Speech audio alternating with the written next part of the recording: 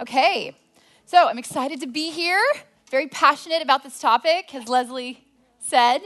A little nervous, so I hope I'm not awkward, because I know that's more awkward for you than it would be for me if I were like stumbly. So, okay, a little bit about me. This is my family. This is when we were in Estes Park with Watermark in June. My husband, Brian, we've been married 17 years, and then we've got 5 kids. So Braden is 11. He's in 5th grade. Brody is 9, 4th. Brielle is 7. She's in 2nd. Bryce, with his eyes closed, is 5. He's in kinder this year. And then Brinley, we call her Bean Bean. She's 2.5. So those are my little blessings. So a little bit about me. I was born and raised in Plano. It's kind of echoey. Is that just how it is? That's okay. So I was born and raised in Plano.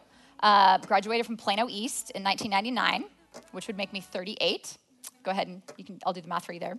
Went to University of Texas for 4 years. I met Brian while he was at Baylor, and we got married while I was still in college. So we've been married, 17 years. I just turned 21. We got married. And most importantly, I am an Anagram 6. Okay, who here knows what I'm talking about? Who here's done the anagram? You know what anagram number you are? Okay, for those of you who have no idea what I'm talking about, the anagram is just like the trendy personality test of the day, okay? Myers-Briggs is another one, but basically there's a number 1 through 9 that describes either your fears or motivations.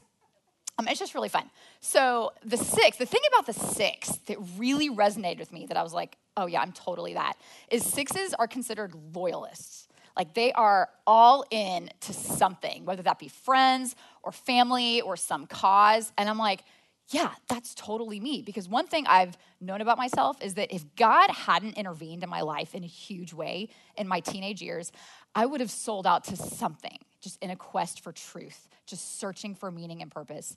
I envisioned myself, I would have done Peace Corps, Save the Whales. I would have been marching up in Washington with a big sign that said, who knows what. I don't know how far I would have gone, but I would have sold out to something. But because of God's mercy, I consider myself a fully devoted follower of Christ today.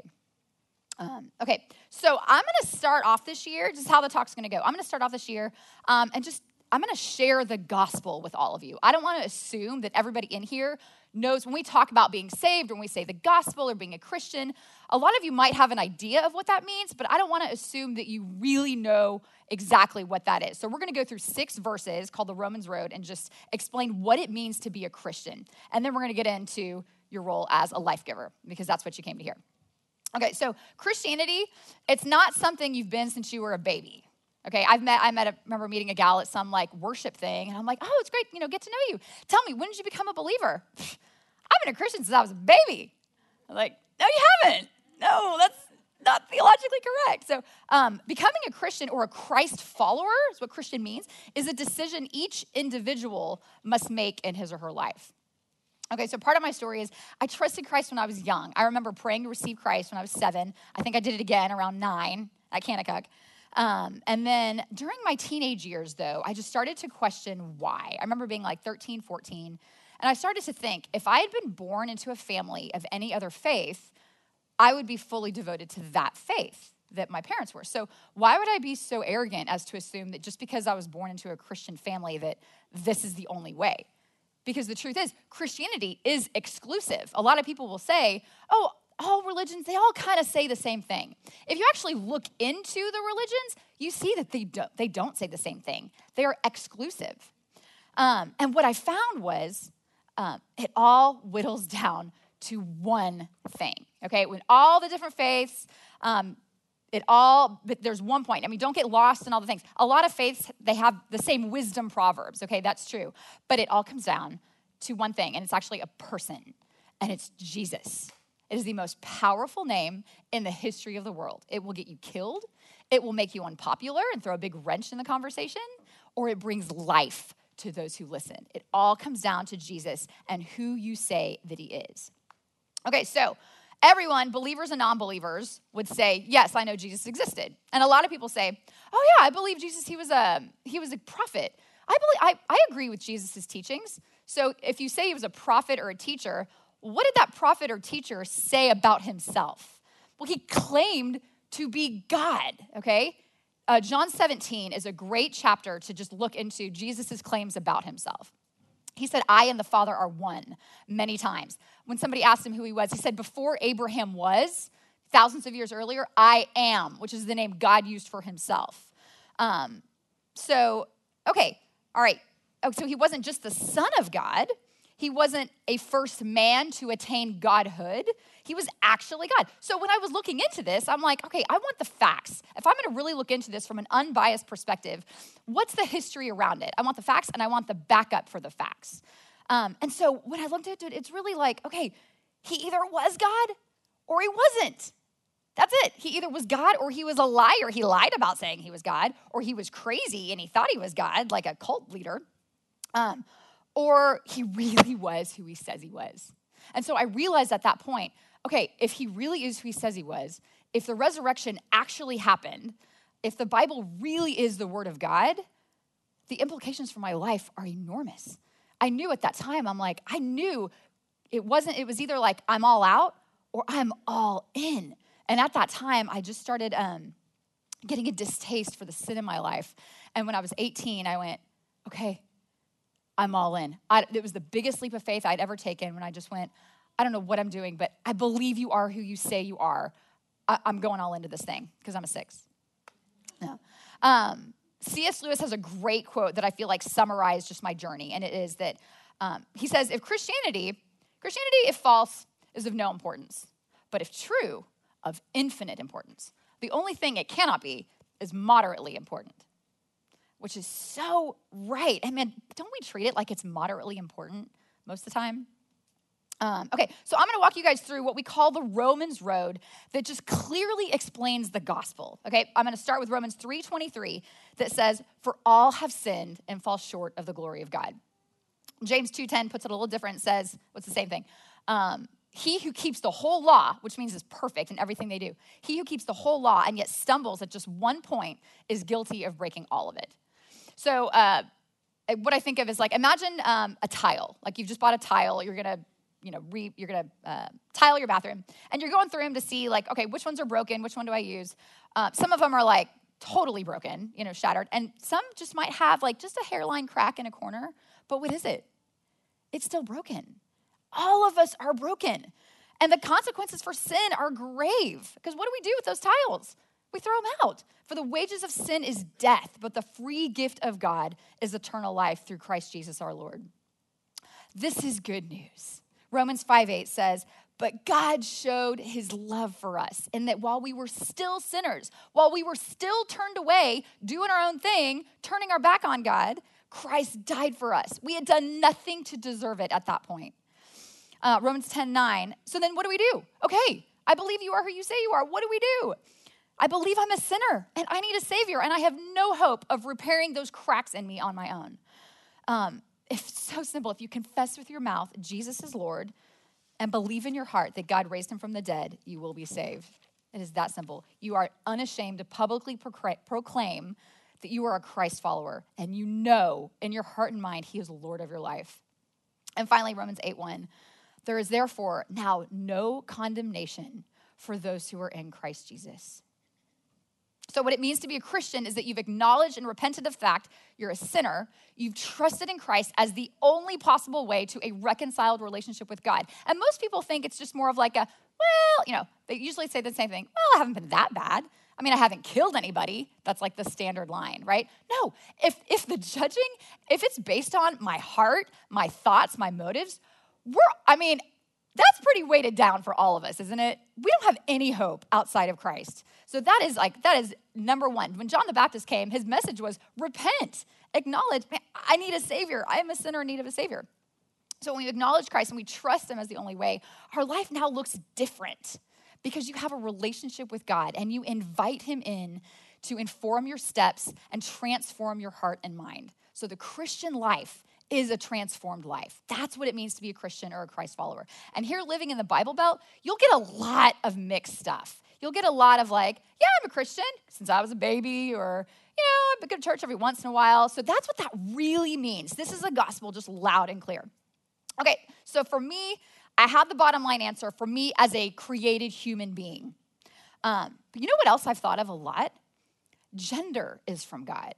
Okay, it says in Genesis 1, he created the male and female. And it's not like God just decided, I'm going to make 2 different kinds of humans. That'd be fun. No, there was intention and purpose and design in our femininity. And I want to think about that and wrap my mind around that. And what is true? Because I want to know what's true. What's the bottom line? What's true for women, how God created us across all of history, all nations, all races? What is true? Well, I don't have time to get into that today, so I have to leave you hanging on that one. I'm sorry. But I strongly encourage you, if you ever get the chance to go through a study called 5 Aspects of Women by Barbara Mauser, it is so worth it. It is the most comprehensive study I've ever done. Not like I've done 20, but it takes about 6 months. It's like a theology course, but it is excellent study on femininity.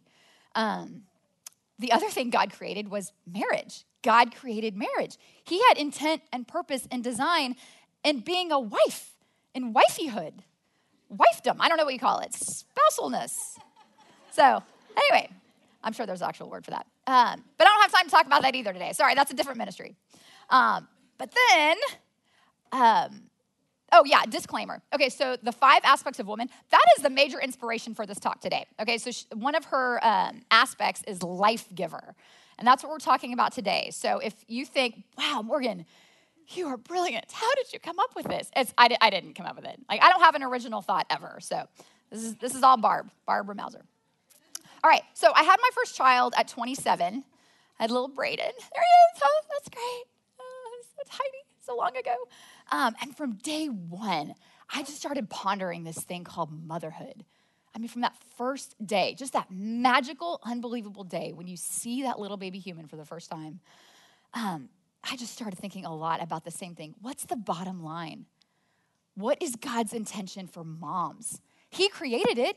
He's got purpose and design for it. What's the truth about being a mom that we need to know across all of time, all of history, all nations, all races? And I haven't stopped thinking about it. That's why I'm passionate about this ministry. Anyway, and being a mom is a huge deal. Think about it. He entrusted, I know I'm preaching to the choir. I know you guys get it. But when you think about how much we love our kids, and we know God loves them infinitely more than we can ever imagine, and yet he entrusts them to us.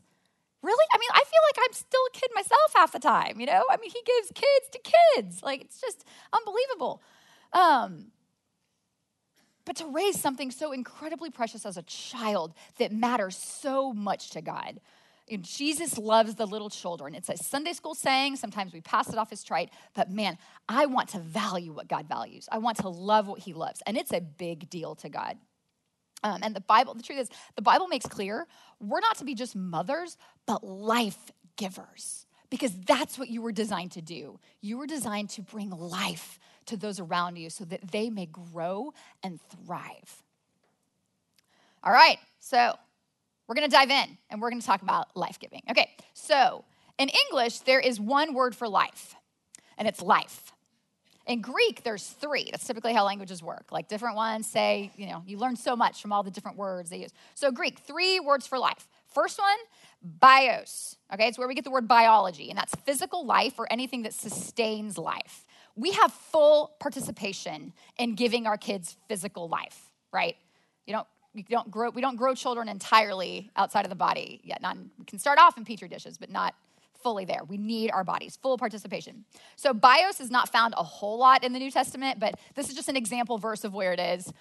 Pray for all who are in high positions that we may lead a peaceful and quiet life, like bios, our lifespan, godly and dignified in every way. Okay, the second way we give life is the word psyche, okay? This is the word means emotion, soul, mind, will. It's where we get the word psychology, okay? This we have prominent participation with our children, especially in the little years, but not entire. Okay, example verse, Mark 8:36. For what does it profit a man who gains the whole world, yet loses his soul, his psyche? Luke 9:24. Whoever finds his life, his own life, will lose it, but he who loses his life for my sake will find it. And that's the word psyche. All right, the last one is Zoe. This is life of God. This is eternal life, life from God. This we have no control over, sadly, with our kids, but we do have influence. We cannot force our children to have a relationship with God. As much as I wish we could, we can't, but we do have influence. One maxim I think of a lot in parenting is we when it comes to our children's spiritual life. We are to show the way, clear the way, and get out of the way so that they have a clear, full view of who God is and what God is asking of them. Show the way, clear the way, get out of the way. A verse where this is used would be John 6, 47, 48, where Jesus says, truly, truly, I say to you, whoever believes has eternal life, Zoe. I am the bread of life, Zoe. That's how he described himself. John 10, 10, I have come that they may have life and have it abundantly. All right, and that's Zoe. Okay, so we're going to look at these 3 methods of life-giving through 3 different filters. So it's going to be 9 points total. So that's why you have your handy-dandy handout, because without it, it would be kind of hard to follow along. Leslie asked me to do that, and she was right. Need a chart. So I'm going to keep reiterating where we are so you can kind of stay on track, because I know it's a lot. So each of these methods, they were created perfectly. Fallen, because we live in a fallen world, and redeemed, all right? This is how the gospel infiltrates motherhood in all 3 of these methods. So we're going to start with bios, physical life-giving. All right, a couple points here. So our body, I know we all know this, but our bodies have the capacity to sustain life inside of the womb, to build life inside of the womb and sustain it outside of the womb. So we take this for granted, and often we don't pause to just acknowledge the wonder of that. We have about 3 decades of fertility, and then our ability to give life physically after that is over. I remember it took us 6 months to get pregnant with our first. And I remember just getting on Google and figuring out, like, okay, well, I mean, we're having sex in the middle of my cycle. What else do I need to do? Like, you know, and you read about everything that has to happen for someone to get pregnant. Have you guys ever looked into this? And you're like, there's like 5 billion conditions that have to happen at the exact time. It's a miracle that anybody can get pregnant. I mean, it's just fascinating. And when talking about physical life-giving, there's a truth as Christians that we must believe deeply, okay? God loves life. He loves life. Now, a verse I think of a lot is Malachi 2:15.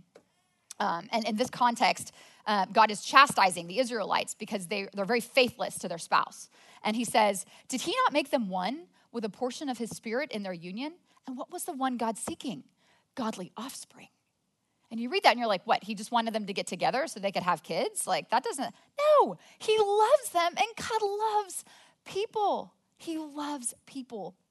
There's no greater asset than a human being. We have all sorts of amazing technology today. We got computers, smartphones, rocket ships, missile dome defense systems. All right, these things can't exist without humans, and they won't exist without humans, okay? I know a lot of you are like, yeah, sure, I know that. Okay, this is not what the world says anymore, often.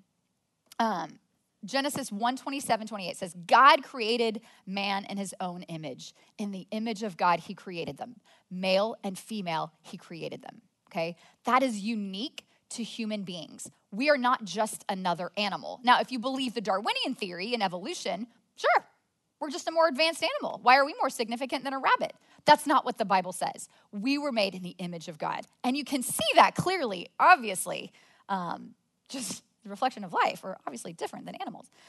We have been made in the image of God. What that means is we have the capacity to love and to create, to relate to one another that reflects the goodness of God. And we have an intelligence that far surpasses that of any other created thing. And I know dolphins and chimpanzees are really smart. I mean, you ever watch those Blue Planet? There are some amazing creatures out there, but they don't even come close to humans. And what's interesting is this should be something that, I mean, obviously you're like, yeah, Morgan, we know that. I got a library book once. I think I just picked it out random, and I'm reading it with my kid, and it's like, he's an animal, and this one's an animal. And then at the very last page was, and you're an animal too. And I'm like, no, that is not true. That's not biblical. I just couldn't believe that it was there. Okay, moving on. How do we give life emotionally? All right, this is the bread and butter. This is the daily grind with our kids. Okay, so I'm going to kind of narrow this down. This is the home we provide and the words we speak. This is how we give life to our families emotionally, okay? Under the home we provide, got 2 subpoints there. We got just straight up housekeeping, okay? Because it's an orderly home is necessary for a thriving household. I know it weighs us all down. I know it's never as clean as we want, but it is really important because it's just hard to function well in chaos. How many of you knew somebody or you yourselves were just embarrassed to bring kids to your home, friends to your home as a teenager because your house was filthy? So I remember often the state of our homes can reflect our mental state. I feel like, why do we go in model homes, right? Because they're beautiful. And don't we feel like we can just breathe? When my house is totally picked up, I feel like I can take on the world. When you're looking at clutter all the time, you're like, everything's cluttered. I don't like it. So I remember in my 20s, I had to take a ride with a coworker somewhere. And the guy seemed pretty normal, just in the office. But I got in his car, and I was like, this guy's a psychopath. Oh my God, it was disgusting. And I was thinking, like, what's my escape? How do I get out? I never looked at that guy the same again because it was just filthy.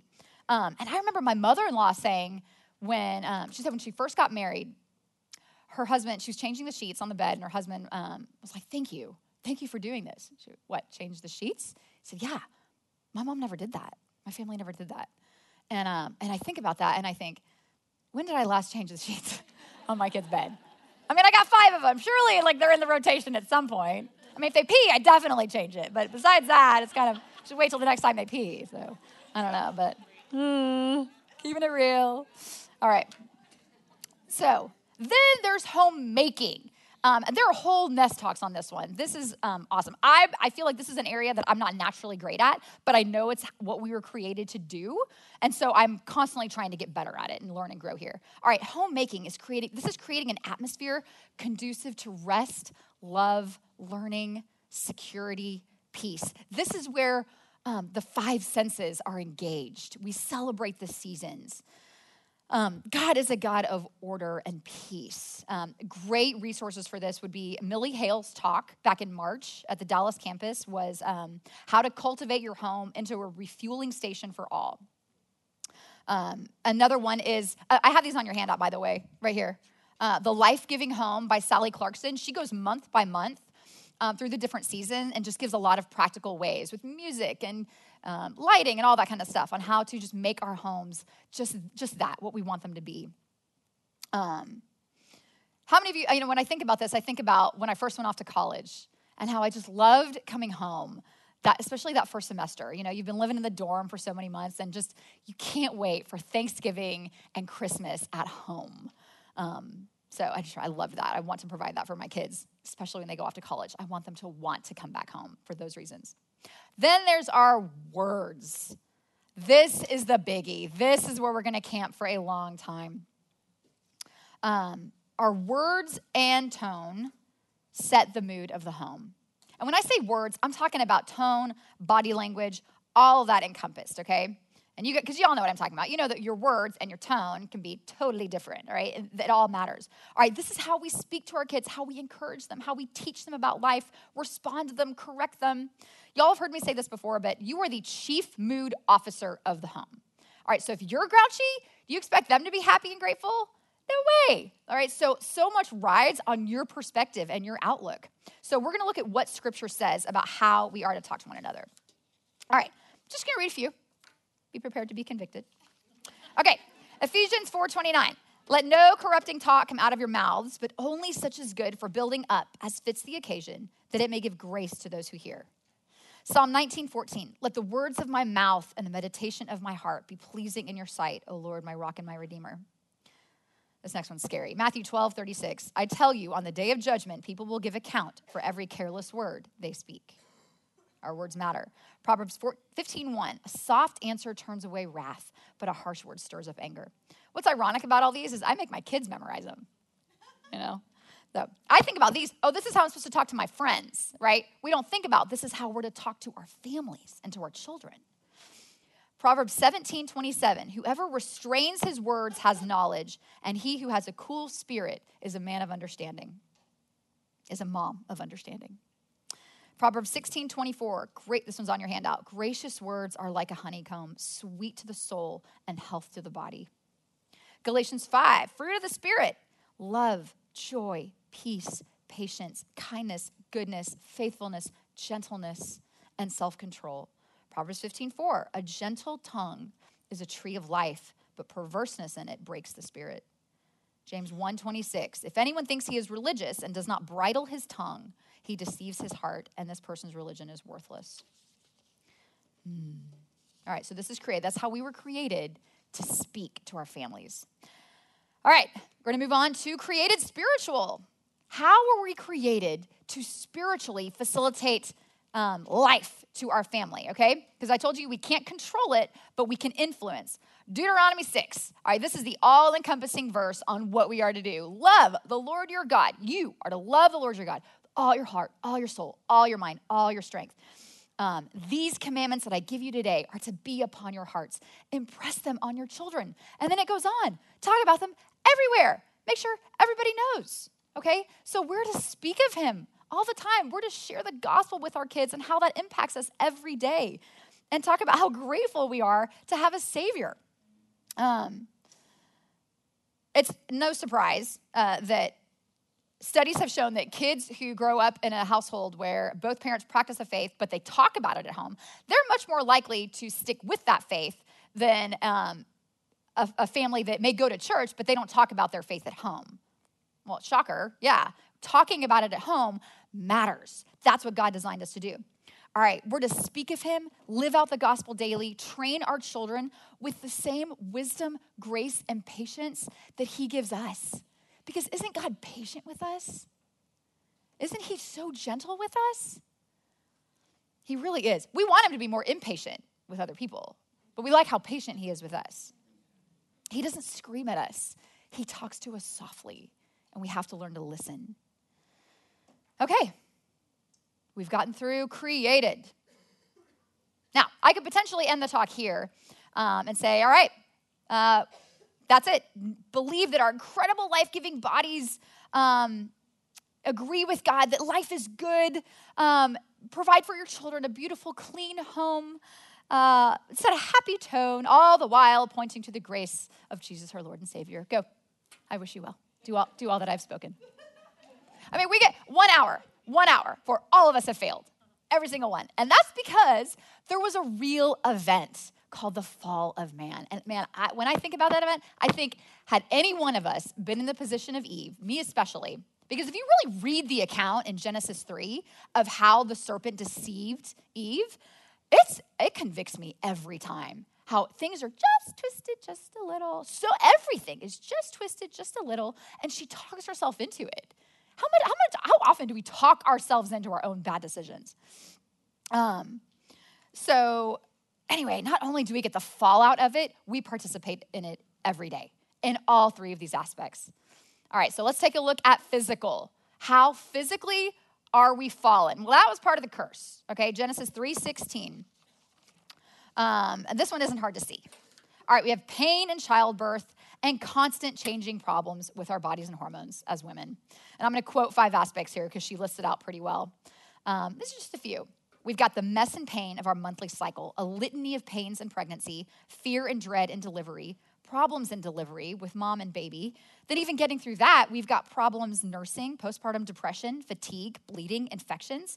And then we have menopause, hormone imbalances, breast and cervical cancer, osteoporosis, and so on. I know all of us have been affected by that. And there is nothing comparable for men. There's just not. All right. They had other curses. All right. We get that one. So as far as our view of life-giving, we've messed that one up as well, haven't we? We talked about how created, we're to agree that God loves life and we are created in his image.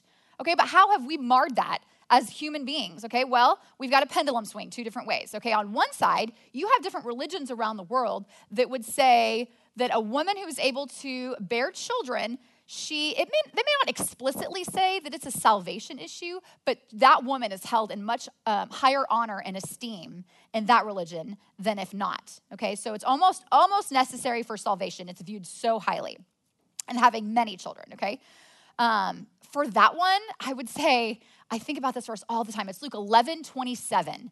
I love this verse because it shows how we just take a good thing and we make it the main thing, and that's not what we're supposed to do. All right, so this is how it goes. Okay. Jesus is talking to the crowd, And a woman cries out, and this is totally how she did it, how I see it in my head. Blessed is the woman who gave you birth and the breasts at which you nursed. That's what she says, right? She's probably like 51 or 2 or something like that.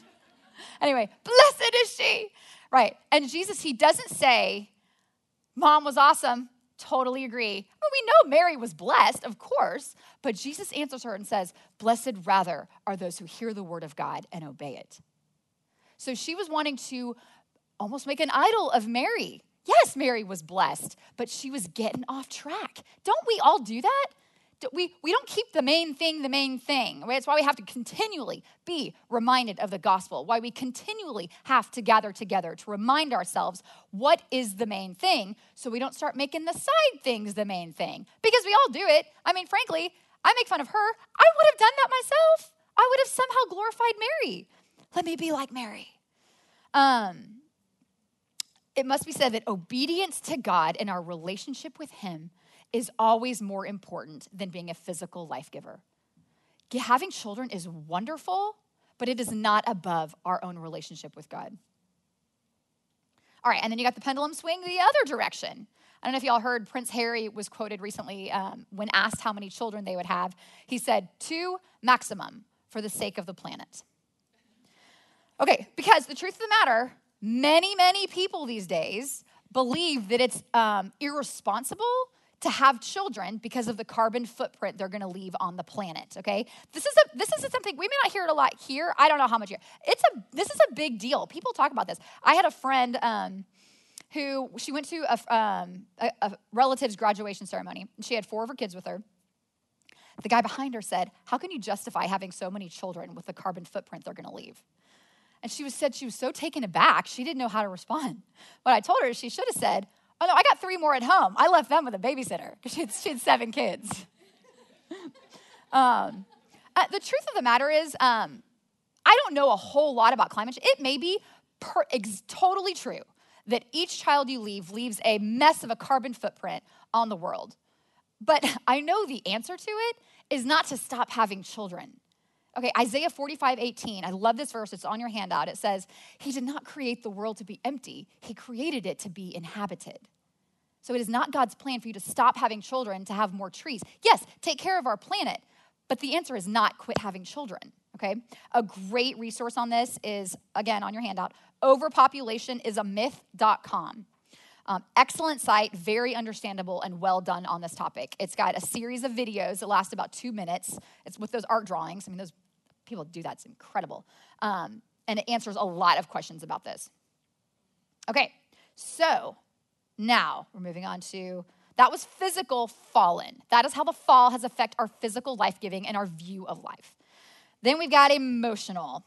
I don't want to go into this one, but we have to because this is it, all right? This is the daily grind. So we talked about 2 areas of emotional or soul life-giving are the homes we provide and the words we speak. For starters, our homes are always moving towards chaos, right? That's the default. And if you don't pay a fortune for house cleaners, then the house is never as picked up as you want it to be. Okay, so literally I made this slide and I was like, I'm just gonna go around my house right now, see how it looks.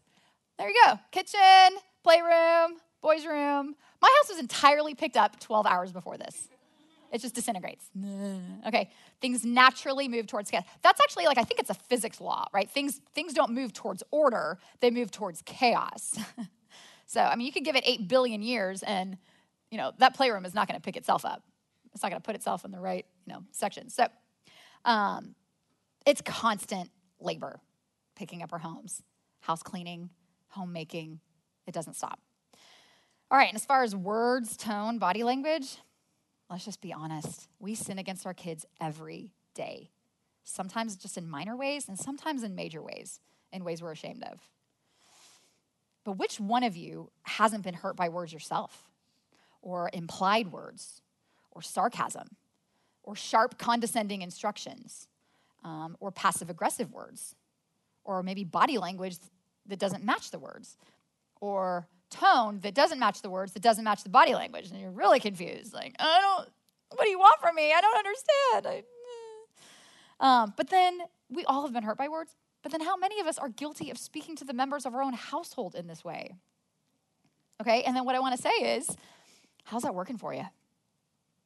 right? Does that bring life to you?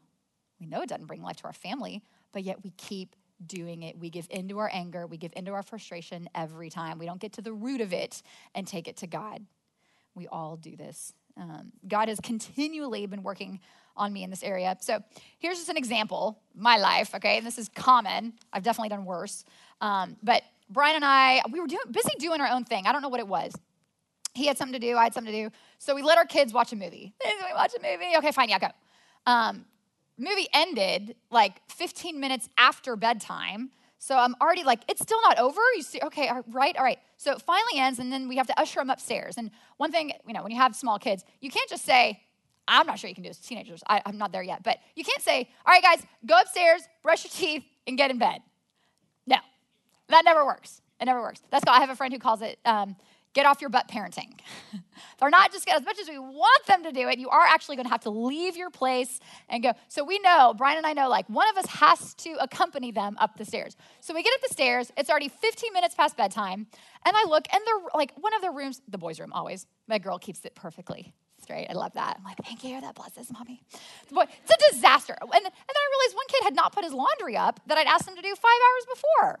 And then I realized 2 of my kids haven't showered in 3 days. So I'm just barking orders left and right. I'm like, pick that up. You need to get to your socks. Whose sock is this? Get in the shower. Get naked and get in the shower. Stop hitting your brother. Have you brushed your teeth? Okay, I need you to focus. I'm wanting laser focus from these people that are like 10, 8, 7, 6, 5, whatever. And so they're like, why are you in a bad mood? I'm not in a bad mood. I would just like you to get your things done so that we can get in bed. Yeah, totally. So, and I'm like, seriously? Have you not done that? Seriously? I keep saying that. So then I hear, a few minutes later, I hear my 7-year-old brushing her teeth, and she's like, who left this toothpaste blob in the sink? Seriously?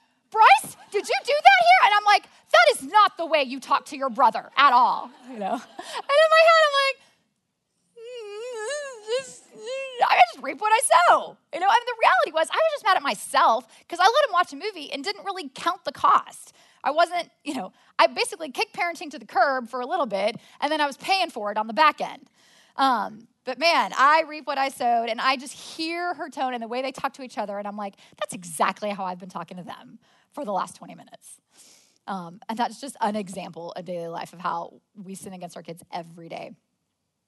All right, now spiritual.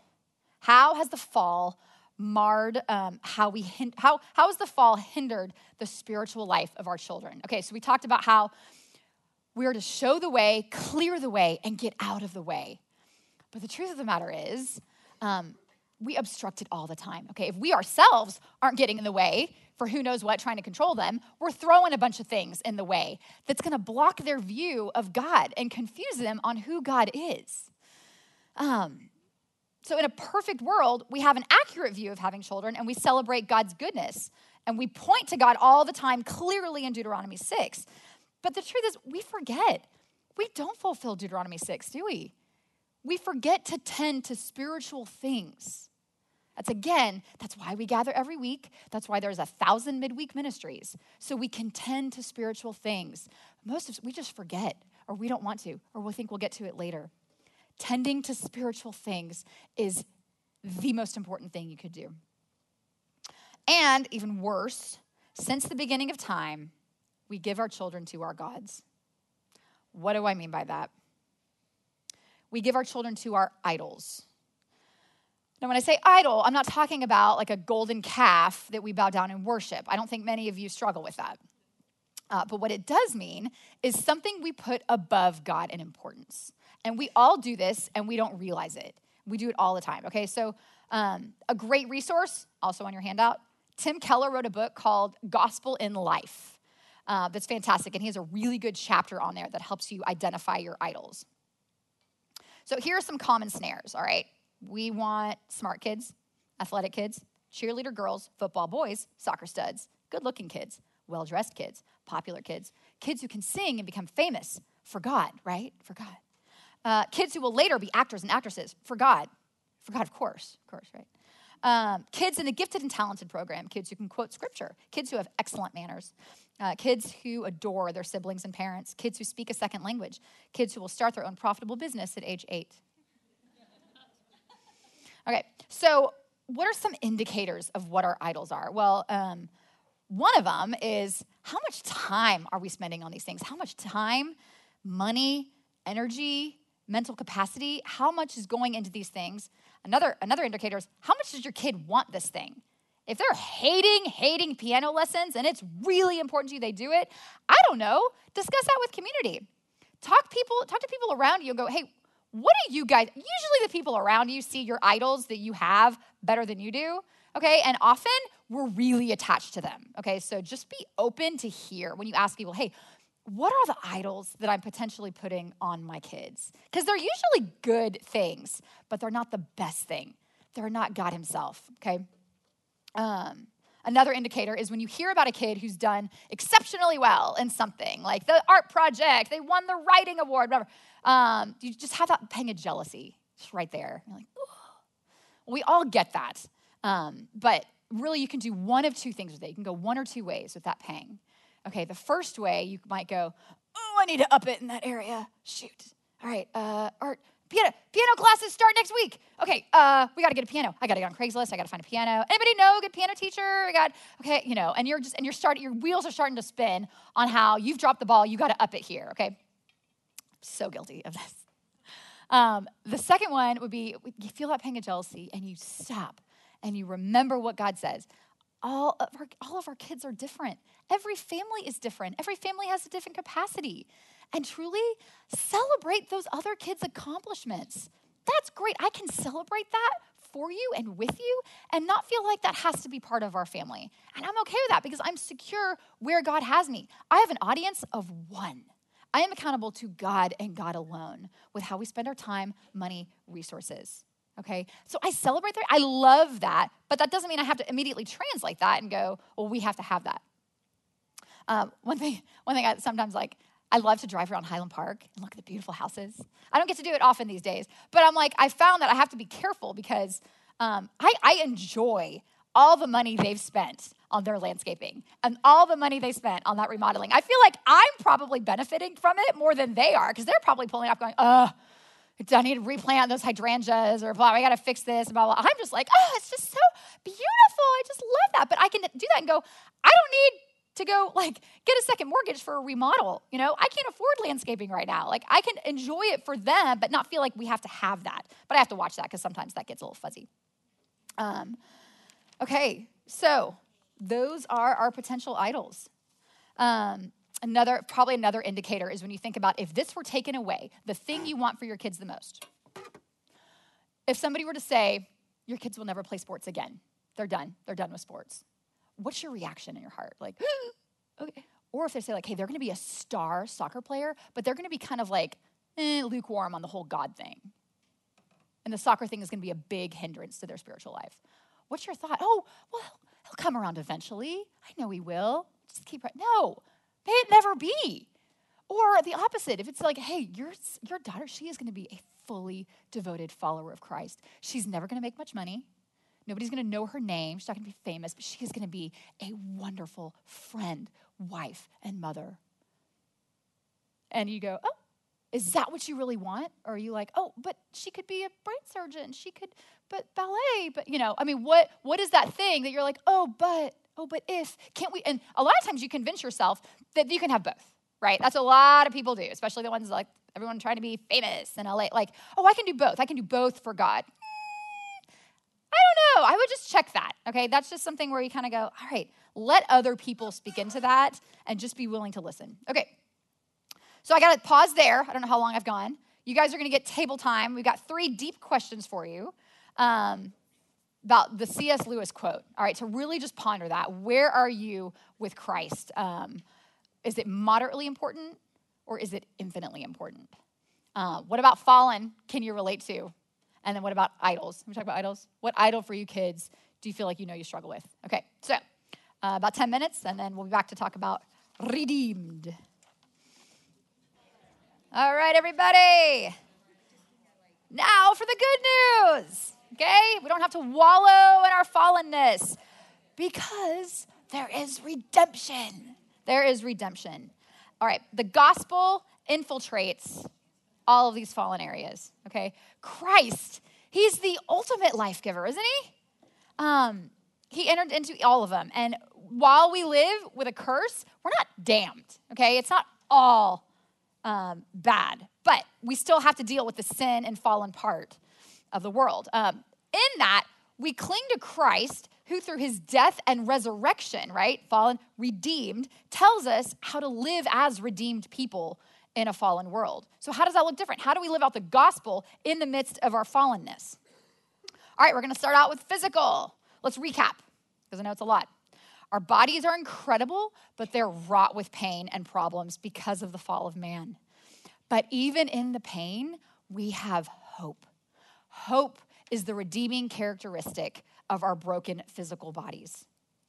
We have pain, but usually it subsides, okay? Seasons come and go. And we're able to empathize and have compassion on our sisters who are going through similar stuff. And we serve them with compassion. 2 Corinthians 4:8. I like this. Paul's talking about their persecution as Christians, but he says, we're hard pressed on every side, but not crushed. Perplexed, but not abandoned. Perplexed, but not in despair. Persecuted, but not abandoned. Struck down, but not destroyed. All right, so it's bad, but there's still hope. And then Paul said in Romans 8 that our present sufferings are not worth comparing to what's to come. That's a bold statement. This guy suffered a lot. I think it's Romans 11 where he goes through everything he endured for the sake of Christ. And it is bad. You're like, how is this guy still living? And he said, it's not even worth comparing to what's to come. And that's the perspective on our current life. Our broken bodies with wacky hormones won't always affect us. And the truth is, a major tenet of Christianity we don't talk about a whole lot is 1 Corinthians 15, the resurrection of our bodies. The Bible tells us that our bodies are like seeds that die, and then imagine what comes out of a seed. Like, it's incredible, and it's so different. Our current bodies are like seeds. So we look forward to the redemption of our bodies with hope. And man, being part of that curse with our broken bodies makes me look forward to that.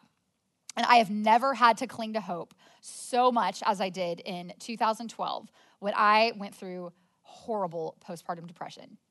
Totally blindsided me. Loved being a mom. Didn't have it at all with my first two kids. But about 4 months after my daughter was born, I remember suddenly thinking, okay, wait, Morgan, like her personality, like her likes and dislikes and just who she is, I could not be further from that. I was like, that's like a distant person far away. And I felt really out of body, and my thoughts were terrifying me. And I was so scared. It was the lowest I've ever been in my life. And when I finally poured out my heart, I was so scared too, but when I finally told my husband where I was, he said, babe, I'm not scared. This doesn't worry me. This isn't you. This is something that's happening to you. We will get through this. Just don't lose hope. And at that point, I was clinging to hope by a thin thread. Because I felt like I was losing my mind. And it was a scary place to be. And I'm going to tell you guys, in all honesty, I got on medication. And I know a lot of people wrestle with that. But at that point, whatever I needed to do to get back on my feet, to serve and love my family, I was willing to do. I had no more pride. So that was kind of my postpartum depression. I know a lot of you have wrestled with that too. It's different for every woman, but what's so ironic about that is probably like 6 months before it hit me, I remember telling a friend, I just can't relate to women who have postpartum depression. I just don't get it. I love being a mom. I think I was expecting myself to be really weepy or scared of other things. How it hit me, I just wasn't prepared for. I was very apathetic. But like I said, it affects everyone differently. And confession, finally bringing it out to the light, it felt like this big bubble burst when I finally brought it out into the light. And I was so scared too. But that was kind of like Satan's power. Like confession and getting it out there is the first step towards healing. So our physical bodies are broken, but we have hope. There is the redemption of our bodies. All right, emotional. How has God redeemed the way we screw up emotionally, bringing life to our families? We're going to recap. We talked about providing a clean, orderly home that serves as a refueling station for love, peace, security, and learning. But it's hard to keep up when chaos is the default, right? And then we talked about our words, following God's commandments. being clothed with gentleness and compassion and patience. And we have royally screwed that one up too, haven't we? And the day starts again and again. So what are we to do? It's exhausting, right? We just give up? We just give into it? No, we don't, because Christ's love compels us. Man, this is all over the Bible when you read it. The redeeming characteristic is love. Without love for God, love for our husbands, love for our children, love for the body of Christ and created beings, 1 Corinthians 13 tells us that everything we do, all those acts of service, if not fueled by love, they're worthless. They're for our own pride, to feed our own flesh. And remember, we talked about Romans 5:8. While we were still sinners, Christ died for us. He gave his life for us, okay? So while these little people are ungrateful, horrible, mean, nasty, they don't care, or your husband doesn't appreciate you, while they're still sinners, we still serve them because Christ died for us while we were still sinners. Christ's love compels us. It was love that put Christ on the cross. Remember that, you guys know John 3:16, for God so loved the world that he gave his only son. Whoever believes in him shouldn't perish, but have eternal life. So Ephesians 4:2, always be humble and gentle, be patient with each other, making allowances for each other's faults because of your love. Ephesians 4:2. So we can't and shouldn't deny our sin, right? We still sin. We don't deny that. We confess it regularly, 1 John 1. But love is what motivates us to have self-control, okay? And self-sacrifice. It's what compels us to pick up the playroom for the millionth time or make the bed for our tired husband who had to get up early that morning. Love is what compels us to keep our words and tone in check and choose joy and gratitude instead. All right, so when we have that snarkly tone, when we're getting irritated, we stop, we figure out what's the root here? Why am I doing it? What's the truth about this matter? We confess our sin, all right? And love is what compels us to keep doing that because we have to do it over and over. So here's an example in my life. All right, here we go. So kids are playing in the living room. Our boys play a lot with Nerf guns. Our one rule is don't shoot in the face, okay? So you know where this is going. So the one kid that has trouble listening, self-control, shoots the really sweet kid right in the face, okay?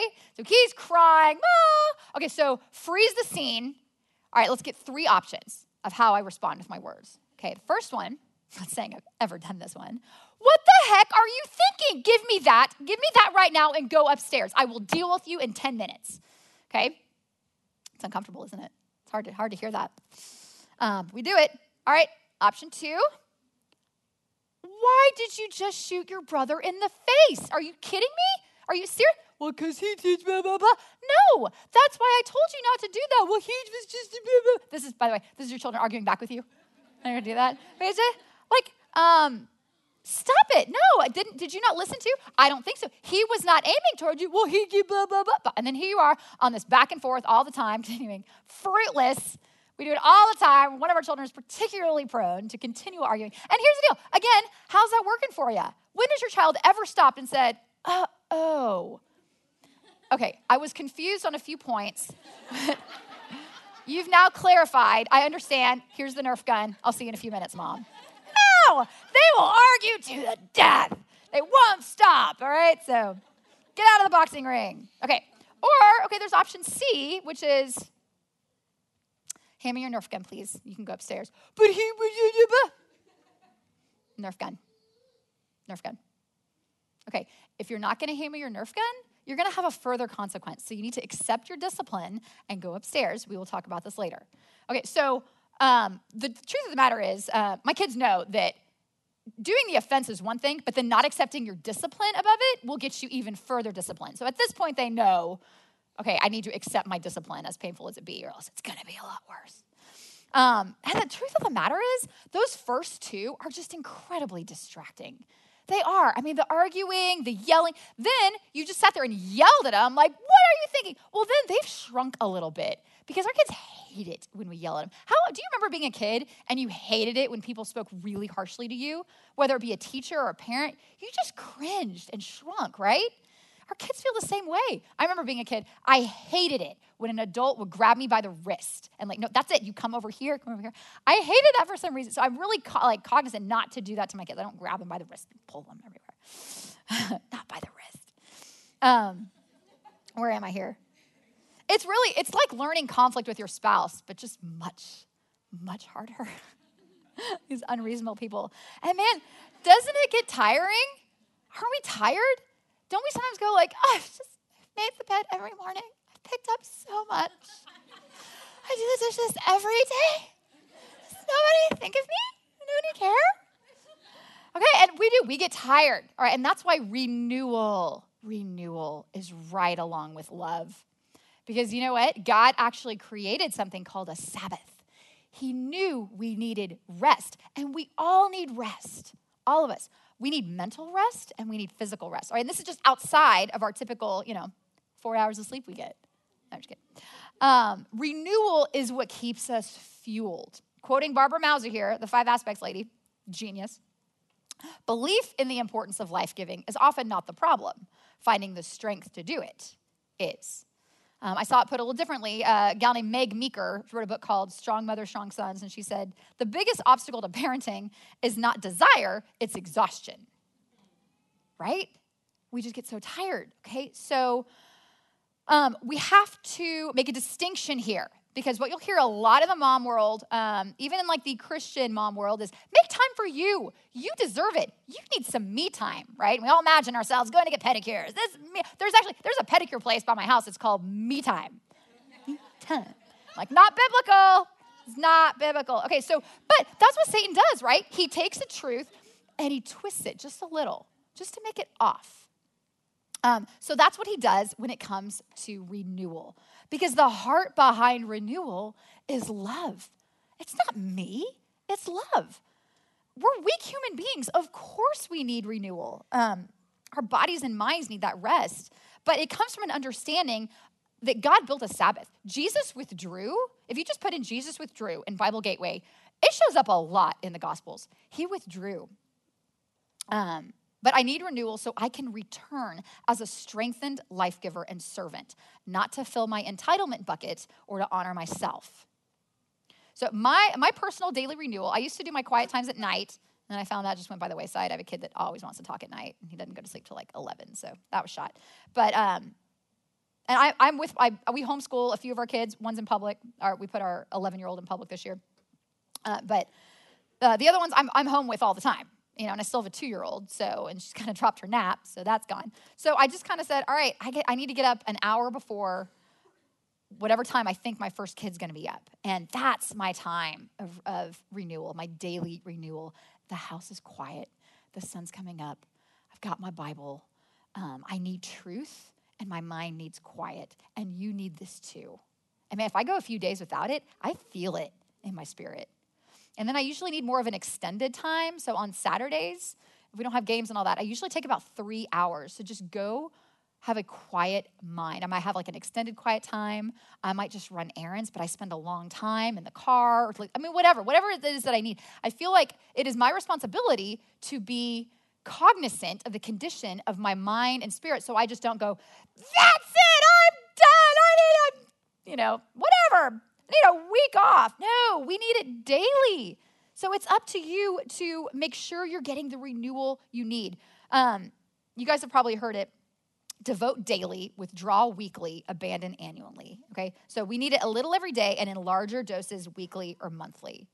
I once met a woman in church. It was during a time of we got together, we were all sharing, and she just said, you could tell the stage of her life, she was just in a I'm done stage. And she said, I've given to others. I don't think she had an accent, but it's fun to talk like she did. I have just given and given and given my whole life. And I'm tired. I'm going to focus on me now. I'm going to focus on me because I've just given and given. And I remember thinking something's off here. That just made me uncomfortable. I'm like, what is it? And I thought about it a lot later, that's not biblical. And I wondered if what she was really saying was, I've tried to control and manipulate other people to get them to do what I want them to do, so I've served them, but they're not doing what I want them to do or giving me what I think I need, so I'm done. You do what you're going to do. I'm going to focus on me now. I'm like, is that really what it was? Man, that is poisonous thinking. That is poisonous thinking. That is will make everybody run away, and that will not serve you well. So watch that thinking. It is up to us to figure out the root of why we're doing things and to get the renewal we need. All right, got to move on to spiritual.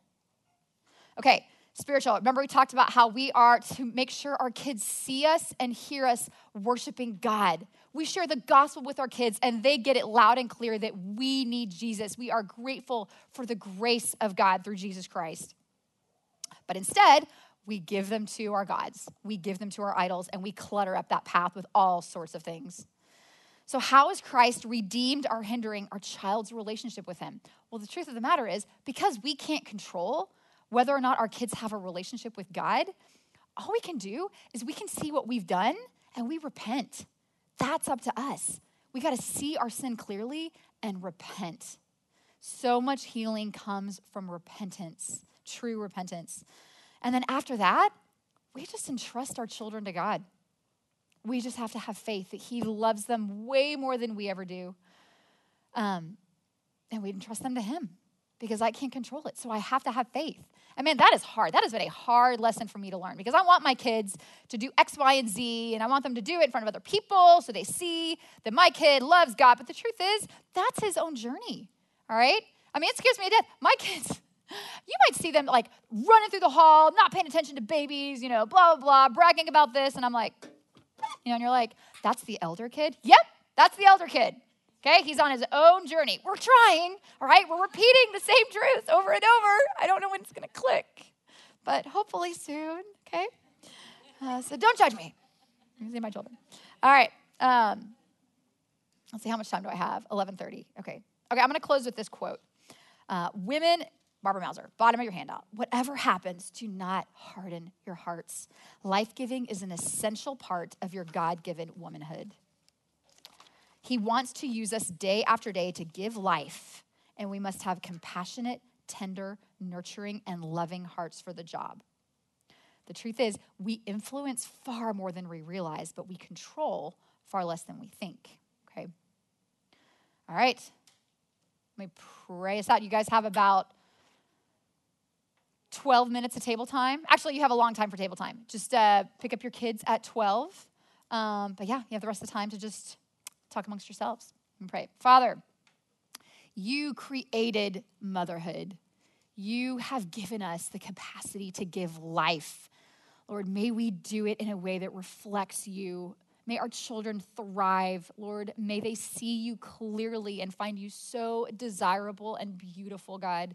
We pray that above anything, Lord. We just ask that our time would give you glory, that our hearts would be strengthened and spurred on and encouraged, God, to see you as you really are and to know that your ways are so worth it. Father, thank you for the gifts of these kids, just these precious people that you have put in our care. May we be so careful to give you glory in the way we parent them. In Jesus' name, amen.